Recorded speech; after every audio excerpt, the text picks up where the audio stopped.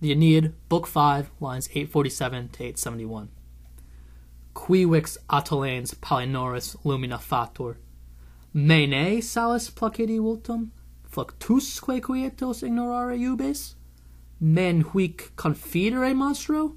Aeneid credum quidem fallacibus auris, et caeli totiens deceptus fraude sereni?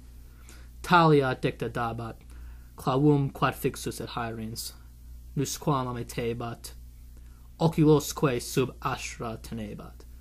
Ecce, Deus ramum lethio rore madentem, vique soperatum stugia super utraque quasat tempora, cunctantique non tantia lumina solvit. Vix primos in opina quies laxaverat artus, et super incumbens cum pupis parte revolsa, cumque gubernaclo liquidas proiecit inundas praecipitem, ac socios nequiquam saepe vocantem. Ipse volans tenuis se sustulit alis ad auras. Currit iter tutum non setius aequore classus, promisisque patris Neptune interita fertur.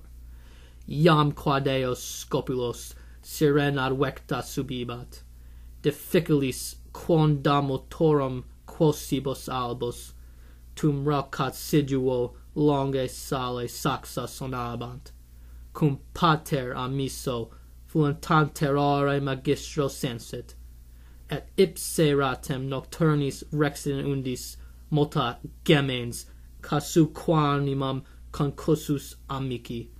O nimium caelet pelago confise sereno, nudus in ignota Palinore, Jacobus harena. Scarcely raising his eyes, Palinurus says, You order me to forget what I know about the appearance of the gentle salty sea, and to forget the tranquil waves? To place my trust in this monster? For how could I entrust Aeneas to these fallacious winds, as I am often deceived by the guile of the serene sky? He spoke these words, and grasping and clinging to the helm, he never lost his grip, and kept his eyes on the stars. But behold, the god shakes above both of his temples, a branch dripping with the dew of Lethe, a branch stupefied with the power of the Styx, and although Palinurus tried to resist, his floating eyes weakened. Scarcely an unexpected sleep relaxed his first limbs, and reclining above him, the god threw Palinurus, who was calling out to his friends many times in vain, headlong into the peaceful waves, with a plucked out part of the stern and rudder. And the god, flying as a bird, carried himself along the thin breezes. The fearless fleet traverses the voyage on the sea in no more danger than was foretold by the promise of Father Neptune. And now the departing fleet approached the crags of the Sirens, white with the bones of many men. Formerly it was difficult to traverse. At that time the rough rocks were resounding from afar with the constant waves. When Aeneas felt that his wavering ship was wandering without a helmsman, he steered the ship himself on the waves of the night, terrified by the fate of his friend and lamenting much. O Palinurus, confident too much in the sky and the peaceful ocean, you will be thrown naked onto an unknown shore. Palinurus is another unlucky soul struck down by fate and the gods in order for Aeneas to reach destined Italy. As Aeneas' helmsman, he is visited by Somnus in the end of Book 5, and is instructed to rest his eyes and let Somnus take over steering the fleet. However, Palinurus does not listen and is put to sleep by the god and falls into the ocean.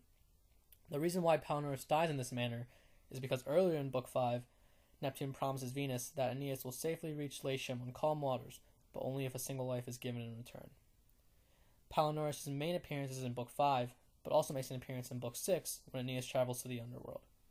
During the scene, Palinurus begs Aeneas to give his bones a proper burial, and the Sibyl promises Palinurus that the people who discover Palinurus' body will appease your bones, will build you a tomb and pay your tomb due rites, and the site will bear the name of Palinurus now and always.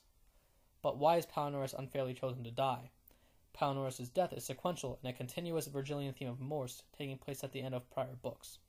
In Book 2, Creusa dies. In Book 3, Anchises dies. And in Book 4, Dido dies. Not only do these characters all die at the end of these books, but they all die in order for Aeneas to arrive safely in Latium. In other words, they were all subjected to fate and the intervention of the gods. This principle, named by Burckert, is called pars pro toto, and it refers to accepting the small loss in order to save the whole, and Virgil uses it because it is highly rational to employ and highly emotional at the same time. Through his use of pars pro toto, Virgil displays a rather eerie and somber tone in this passage. Although Virgil uses a lot of adjectives noting how peaceful the ocean and sky were during Palinurus' death, those like placeti, quietos, sereni, and liquidas name a few, Palinurus dies vocantem socios nequiquam, calling out to his comrades in vain while he is thrown headlong into the ocean, drowning without any indication that anyone heard the helmsman's cries. This eerie tone is especially present when Virgil writes about how the fleet approached the crags of the Sirens, which were white with the bones of many men. Sirens are mythological creatures, half human, half bird, who lived on cliff sides and would lure passing travelers to them by singing pleasant songs. Then they would wreck the approaching ships, killing the sailors. This detail about the Sirens could have been omitted, but Virgil cleverly writes about the Sirens to enhance the somber tone of Palinurus' death, as sleep had to work quickly so as to ensure that Palinurus could be cast overboard as a quasi-offering to the Sirens. Further adding to this eerie tone of this passage are Virgil's final words in Aeneas' epitaph to Palinurus at the end. Nudus in ignota, Palinore, Jacobus harena. Palinurus will eventually wash up on the Italian shore, but Virgil notes that this shore will be ignota, or unknown. Palinurus is lost forever, and no matter how hard the Trojans search for his body, it will forever remain a mystery as to its whereabouts. Palinurus' body is also nudus, or naked, stripped of its former Trojan distinction to whoever happens upon it.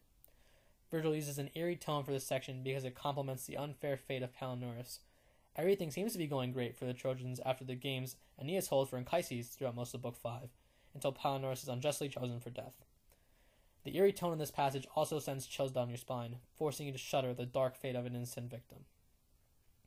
Besides the tone, another aspect of Virgil's portrayal of Palinurus which I find interesting is the dichotomy between his brief speech in the beginning of this section and Aeneas' at the end. Palinurus makes it very clear that he does not trust the calm waves and the clear sky.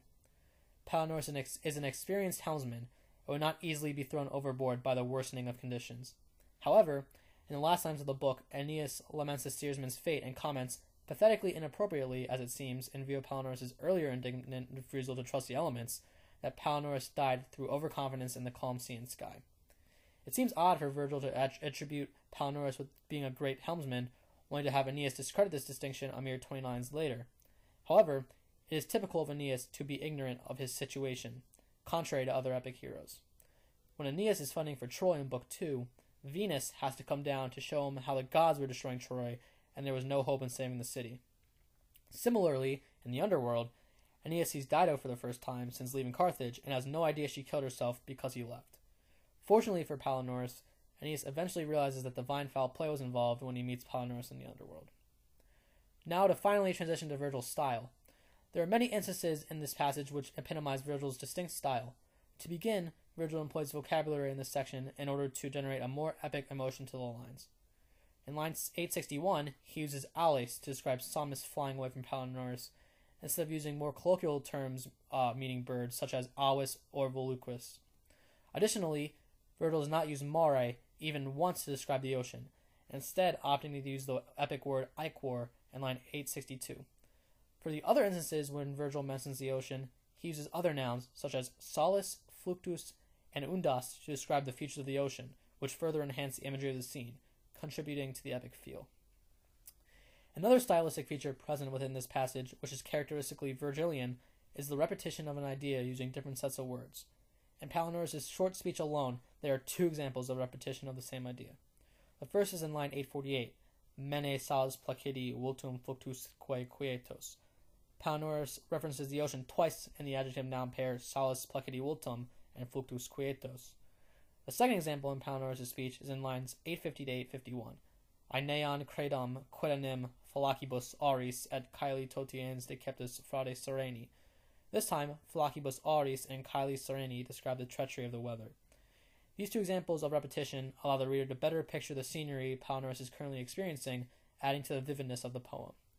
To summarize, this passage at the end of Book 5 is dark, as it highlights the fated death of an innocent victim, while sticking to the Virgilian theme of death at the end of sequential books, or pars pro toto.